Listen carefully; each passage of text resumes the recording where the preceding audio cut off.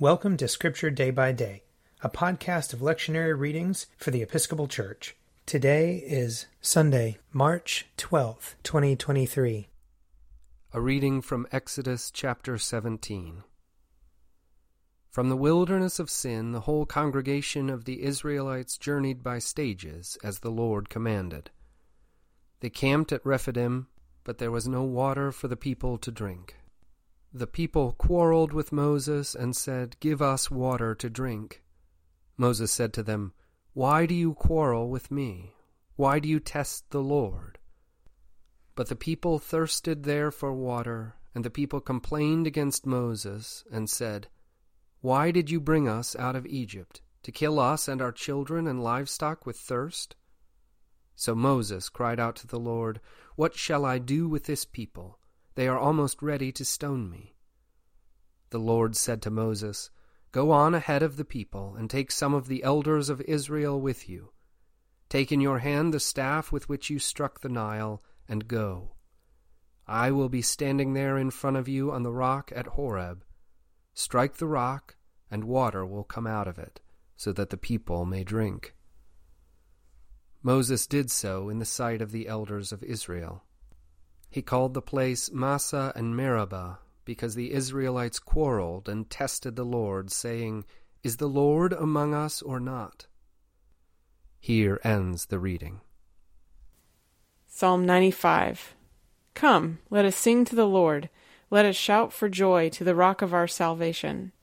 Let us come before his presence with thanksgiving, and raise a loud shout to him with psalms. For the Lord is a great God, and a great King above all gods. In his hand are the caverns of the earth, and the heights of the hills are his also. The sea is his, for he made it, and his hands have molded the dry land. Come, let us bow down and bend the knee, and kneel before the Lord our Maker. For he is our God, and we are the people of his pasture and the sheep of his hand. Oh, that today you would hearken to his voice. Harden not your hearts, as your forebears did in the wilderness, at Meribah and on that day at Massah, when they tempted me. They put me to the test, though they had seen my works. 40 years long I detested that generation and said, "This people are wayward in their hearts. They do not know my ways." So I swore in my wrath, "They shall not enter into my rest." A reading from Romans chapter 5. Therefore, since we are justified by faith, we have peace with God through our Lord Jesus Christ, through whom we have obtained access to this grace in which we stand. And we boast in our hope of sharing the glory of God. And not only that, but we also boast in our sufferings, knowing that suffering produces endurance, and endurance produces character, and character produces hope. And hope does not disappoint us, because God's love has been poured into our hearts through the Holy Spirit that has been given to us. For while we were still weak, at the right time, Christ died for the ungodly. Indeed, rarely will anyone die for a righteous person, though perhaps for a good person someone might actually dare to die.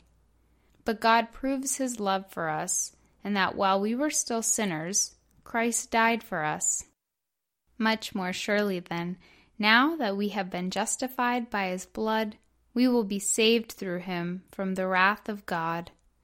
For if while we were enemies, we were reconciled to God through the death of his Son, much more surely, having been reconciled, will we be saved by his life. But more than that, we even boast in God through our Lord Jesus Christ, through whom we have now received reconciliation. Here ends the reading. A reading from John chapter 4. So he came to a Samaritan city called Sychar, near the plot of ground that Jacob had given to his son Joseph. Jacob's well was there, and Jesus, tired out by his journey, was sitting by the well. It was about noon. A Samaritan woman came to draw water, and Jesus said to her, "Give me a drink." His disciples had gone to the city to buy food. The Samaritan woman said to him, "How is it that you, a Jew, ask a drink of me, a woman of Samaria?" Jews do not share things in common with Samaritans. Jesus answered her, "If you knew the gift of God, and who it is that is saying to you, 'Give me a drink,' you would have asked him, and he would have given you living water." The woman said to him, "Sir, you have no bucket, and the well is deep. Where do you get that living water? Are you greater than our ancestor Jacob, who gave us the well, and with his sons and his flocks drank from it?" Jesus said to her, "Everyone who drinks of this water will be thirsty again. But those who drink of the water that I will give them will never be thirsty. The water that I will give will become in them a spring of water gushing up to eternal life." The woman said to him, "Sir, give me this water, so that I may never be thirsty or have to keep coming here to draw water." Jesus said to her, "Go, call your husband and come back." The woman answered him, "I have no husband." Jesus said to her, "You are right in saying I have no husband, for you have had 5 husbands, and the one you have now is not your husband. What you have said is true." The woman said to him, "Sir, I see that you are a prophet. Our ancestors worshipped on this mountain, but you say that the place where people must worship is in Jerusalem."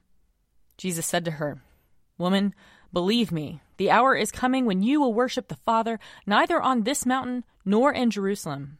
You worship what you do not know. We worship what we know, for salvation is from the Jews. But the hour is coming, and is now here, when the true worshippers will worship the Father in spirit and truth.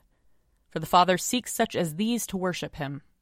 God is spirit, and those who worship him must worship in spirit and truth." The woman said to him, "I know that Messiah is coming, who is called Christ. When he comes, he will proclaim all things to us." Jesus said to her, "I am he, the one who is speaking to you." Just then his disciples came. They were astonished that he was speaking with a woman, but no one said, "What do you want?" or "Why are you speaking with her?" Then the woman left her water jar and went back to the city. She said to the people, "Come and see a man who told me everything I have ever done. He cannot be the Messiah, can he?" They left the city and were on their way to him. Meanwhile, the disciples were urging him, "Rabbi, eat something." But he said to them, "I have food to eat that you do not know about." So the disciples said to one another, "Surely no one has brought him something to eat." Jesus said to them, "My food is to do the will of him who sent me, and to complete his work. Do you not say, 4 months more, then comes the harvest? But I tell you, look around, and see how the fields are ripe for harvesting. The reaper is already receiving wages, and is gathering fruit for eternal life, so that sower and reaper may rejoice together. For here the saying holds true, one sows, and another reaps. I sent you to reap that for which you did not labor. Others have labored, and you have entered into their labor." Many Samaritans from that city believed in him because of the woman's testimony. "He told me everything I have ever done." So when the Samaritans came to him, they asked him to stay with them, and he stayed there 2 days. And many more believed because of his word.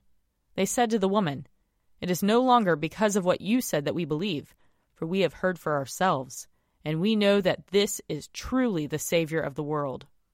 Here ends the reading. If you would like to read a meditation based on these readings, check out Forward Day by Day, available as a print subscription, online, or podcast. I'm Father Wiley Ammons, and this podcast is brought to you by Forward Movement. Learn more about our work to inspire disciples and empower evangelists at www.forwardmovement.org.